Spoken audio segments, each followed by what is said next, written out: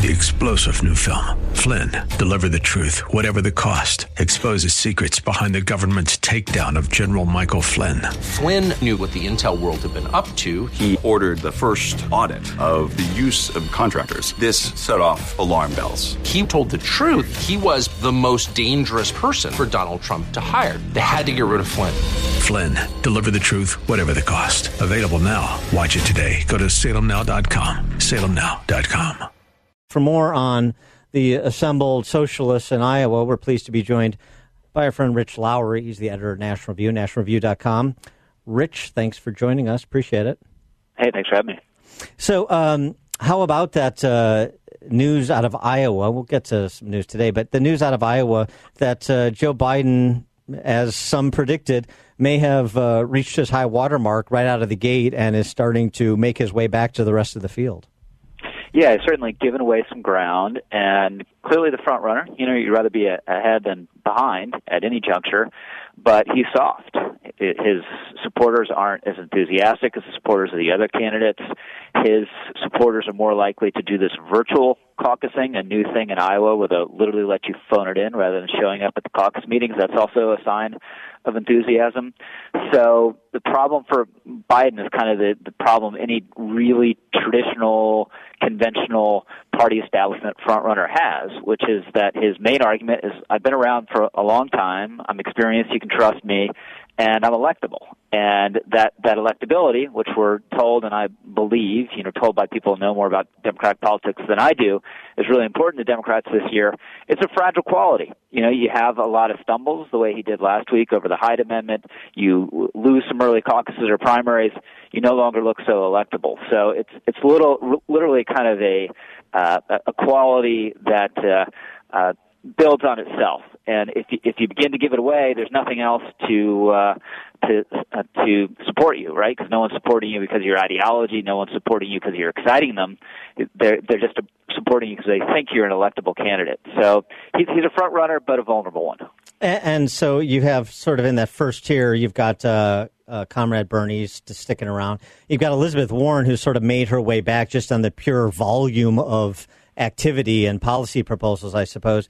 And then you have this mannequin who escaped the Macy's in the Mishawaka men's department, who is this guy, Pete Buttigieg, who it just sort of exists because of temperament. I mean, give me your handle on Mayor Pete. Well, I think he's lit up a segment of the Democratic Party, and it's the white, elite, liberal, very progressive element of the party, kind of the Howard Dean element of the party. Howard Dean lit up for a while in 2004. It's the kind of part of the party that Barack Obama would have been limited to if he wasn't black. That's what allowed Obama to beat Hillary in 2008, is that he wedded this part of the Democratic Party with African Americans, which are hugely important. And the thing about Mayor Pete, he has zero support among African Americans. Now, he's really high on my list of the Democrats I would like to see nominated for Trump's purposes, because I think Trump could get double-digit black support running against Pete Buttigieg, because they don't find him very appealing, and I hate to say it, the gay marriage aspect of his life is not going to be appealing to a lot of African American voters. And one thing that's counter to what conventional wisdom might have been in the past about the Democratic Party, African Americans are the moderates. They're the moderates. Yeah, right. Of the Democratic Party now. It's the woke liberals, white liberals, who are really crazy and dragging them to the left. And they see a lot they like in Pete Buttigieg. That's a good point. Now, the flip side, you haven't seen this. Buttigieg was drinking a 40-ouncer out of a brown paper bag with a couple of African-American gentlemen. That'll do it. So that'll take care of his problem. So he's shored up that black vote. He shored that up. So authentic. Yeah, it's like Michael Dukakis in the tank. Yeah. That's how he hangs, probably in a convenience store parking lot where he spends his weekends in South Bend. All the time. This Harvard-educated guy. That's what he likes to do on late on Friday nights. Golly. All right. So on the Hill, fortified wine that he was drinking. Can we get more stereotypical? Yeah, exactly. It's not insulting at all. Let's let you think that's insulting. I want to take you to the Hill because the D.C. press corps is all aflutter that John Dean, Nixon's former counsel, is going to testify And I'm sure he's going to characterize Bob Mueller as some sort of Archibald Cox, even though Mueller was never fired.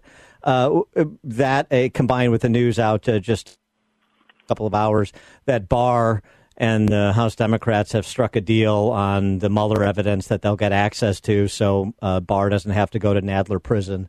The state of play with respect to all of this and the impeachment issue from your perspective. Well, the John Dean thing just seems ridiculous. What, they're going to get to the bottom of Nixon's, cover-ups through via John Dean? I mean, besides that, he's just a liberal commentator. They might as well have Rachel Maddow testifying. And the agreement with Barr just shows that despite the, Jerry Nadler and others saying we're in a constitutional crisis, we're in a negotiation between the executive branch and the legislative branch. And these sort of privilege disputes happen all the time. And Barr, I guess, concluded that legally withholding all the evidence probably wouldn't stand up, so they forged an agreement to give them the underlying evidence. Now, the idea that there are damning things in the underlying evidence that are going to cinch this case that Robert Mueller and Andrew Weissman and all the rest of them just left on the cutting room floor is completely absurd. And this is the thing on impeachment. They have all the evidence they need. Mueller gathered it all. The executive branch gathered it all and handed it over in a public report, but they don't want to impeach because it's bad politics probably, and it's going to go nowhere in the Senate. So instead, we're engaged in all the shadow boxing where they have to threaten to arrest Bill Barr and Don Jr. and all the rest of it as a kind of a misdirection to show their base they're fighting when they really just don't want to do what their base really desperately wants to do, and that's impeach the president. I wanted to get your take on this New York Times piece over the weekend. I just have to get your take on this. I mean, you're never surprised, but yet, boy, this is really creative. The making of a YouTube radical, the photo gallery of the various individuals who radicalize people online to the right, according to the New York Times. One of them being Nobel laureate Milton Friedman. So Phil Donahue apparently has a lot to apologize for aiding and abetting Milton Friedman all those years. But I mean, the New York Times, Milton Friedman, Jordan Peterson, these are apparently members of the alt-right. Yeah, and it just goes to show if there's any medium or outlet that conservatives can use successfully to get their message out, and the most prominent public example, obviously, is Fox News, the left hates it. And they want to shut it down. And we see it with Fox all the time. We see it with social media. And I just think the problem, though, is that social media companies are responsive to this sort of thinking. And we've seen they have non-transparent standards for who can stay on, who's going to get knocked off. And clearly they're getting worked by the left. And they're knocking people off now for things they do outside of the platforms themselves. And they've lost a huge amount of credibility among conservatives at a time when they're going to face real serious antitrust action in Washington. So I think it's just been they've done themselves a catastrophic disservice the last couple of years. But now, and this was pointed out, Andrew Yang, he's the Democrat candidate who's against circumcision, if you're scoring at home. He was on, I mean, he seriously is. I don't know why that's important, but it is to him. So, hey, great. He was on with Bill Maher over the weekend, and he has a tech background, and he basically argued that the calls of people like Elizabeth Warren to break up Facebook, to break up Apple, these are 20th century solutions to 21st century problems. He didn't really develop what that exactly means, but your take on some of the calls, including from the right, that hey, look, these are public places of accommodation, these are virtual lunch counters. And the government needs to intercede when they ban Steve Crowder or Dennis Prager university videos or what have you. So I'm open. I'm not there yet. I want to hear what it is specifically and what the potential downsides are. But I'm open to some sort of carrot and stick approach to try to get these companies to adopt a First Amendment-based approach to speech. Whereas if you legitimately incite, threaten, you're off. But otherwise, you're on. And, just a standard that everyone can understand and works across these platforms. I'm very skeptical of more far-reaching action, though. I don't think breaking up these companies makes much sense. I think, in particular, Amazon, which is grouped in with a lot of these companies, has been an enormous good to the American economy and is actually driving productivity gains and efficiency gains across all of retail. That's really important. But Facebook, I just have a hard time understanding what the utility of it is. I know it's useful to some people in keeping up with long-lost friends and high school graduates and all the rest of it, but I just think people who spend hours on it, it's really a bad thing. And I wish people would do less of that, and I wish the company would make it less appealing for people to do that. But, of course, that's their business model. They want people to stay on forever. You gather all their information, be a little squirrely about how you're using it, and use that to make billions, while at the same time you're saying all you're about is saving the planet and connecting people.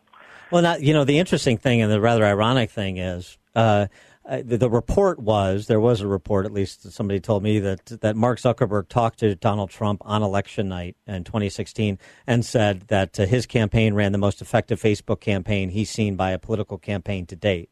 So how important Facebook and social media was for Trump to get around, obviously Twitter, to get around the D.C. press corps. In addition to that, there's this interesting piece out this weekend by Ben LeBolt, who is a former press flack for Obama, saying basically Trump is using the same playbook. And he talks specifically about how much the Trump campaign is promoting its message on social media campaigns. He said Trump is outspending Democrats 6-1 on video ads, the primary digital engagement tool for voters today, talking about YouTube, but not exclusively YouTube. So to some extent, as much as there's complaint from the center right about social media, operations like Trump's are using social media effectively. Yeah, that's a great point. But that's been another count against these companies on the left, is that Trump used it. And they've been blamed for Russian interference. I don't like the Russians interfering in our election. I think the hacks, obviously criminal acts. But just Russians buying social media ads that don't have much impact did not have a huge effect on the election. But this is just another case of the left not being able to accommodate what happened in 2016 and looking for people to blame. And the social media companies have been caught up in that crossfire. And again, too reactive to it and getting pushed around too much by the left, I think. I wanted to also get your take. Your colleague at NationalReview.com, David French, wrote about this Barnell Stutzman case, the Washington State florist, after not getting the same treatment at the state Supreme Court level that ultimately Jack Phillips, the cake maker in Colorado, got at the Supreme Court. And the importance of religious liberty that's going to be tested again, if not this session, but in forthcoming Supreme Court sessions. Yeah, so the Supreme Court decision about the Christian baker in Colorado, I believe, was kind of unsatisfactory. It wasn't a full-throated defense of his First Amendment rights. So David's hoping that another case goes up there and you see something that is more comprehensive. And there's been this big debate on the right last 2 weeks or so. Do we defend the liberal order, or is the liberal order a threat to us, and we need to work around it and impose our own values? And I just think as a practical matter, the liberal order is what we have, and the best defense we have against repression that is directed at us is the First Amendment and other rights that are embedded in this liberal constitutional order that our founders created. And we just have to use it to the utmost, but be clear-eyed about what's happening. I mean, these folks on the left, they're not going to go away. They are going to try to, harass. You're just a baker who doesn't want to bake a cake for a gay wedding, and they take that as a reason to try to crush you. And we have to, in the culture, push back about that as strongly as possible. At the same time, we try to defend the rights of these people. Well, right. And Jack Phillips, Masterpiece Cake Shop in Denver, he's facing his third lawsuit. Despite having a Supreme Court opinion in his favor in his back pocket, they're still coming at him, coming into the store, trying to cook up a rationale to provide a basis for a discrimination suit. And this, by the way, and this has been sort of underreported, this, by the way, Jack Phillips, not just gay weddings. He wouldn't make cakes for Halloween. He wouldn't make cakes for stag parties. So there's a consistency with respect to his Christian beliefs that's been underreported in all of the coverage. Yeah, and you just think we've seen an erosion of culture of free speech in this country that's very disturbing. Started obviously in college campuses, but you see it kind of leaking over into real life in a case like this. Someone doesn't want to bake you a cake for your gay wedding. You say, okay, too bad for you, right? I'm sorry you're so intolerant or whatever. I'll walk across the street to the other baker who will bake the cake. And it's not as though, florists and bakers are these all of them are right-wing Christians who don't want to bake or, make arrangements for weddings. So there's no harm. And that the idea that they would go out and target this guy who's completely sincere and driven by his conscience in the way he operates is disgusting. Rich Lowry, editor at NationalReview.com. Thanks so much for joining us. Dan Proft in for Dennis Prager. Hey, thanks for having me, Dan. 3-star General Michael J. Flynn, head of the Pentagon Intelligence Agency, knew all the government's dirty secrets. He was one of the most respected generals in the military. Flynn knew what the intel world had been up to. He understood its funding. He ordered the first audit of the use of contractors. This set off alarm bells. The explosive new documentary, Flynn, Deliver the Truth, Whatever the Cost, uncovers the facts behind this scandal. Flynn told the truth. He was the most dangerous person for Donald Trump to hire. I find out the worst enemy that I'm going to face in my life is right here in America. They took my assessment and they wanted me to change it. And I was like, I'm not changing it. They had to get rid of Flynn. With in-depth interviews, archival footage, and never-before-seen personal records of the man behind the headlines. I just felt like I was drowning. Flynn, Deliver the Truth, Whatever the Cost. Available now. Watch it today. Go to salemnow.com. salemnow.com.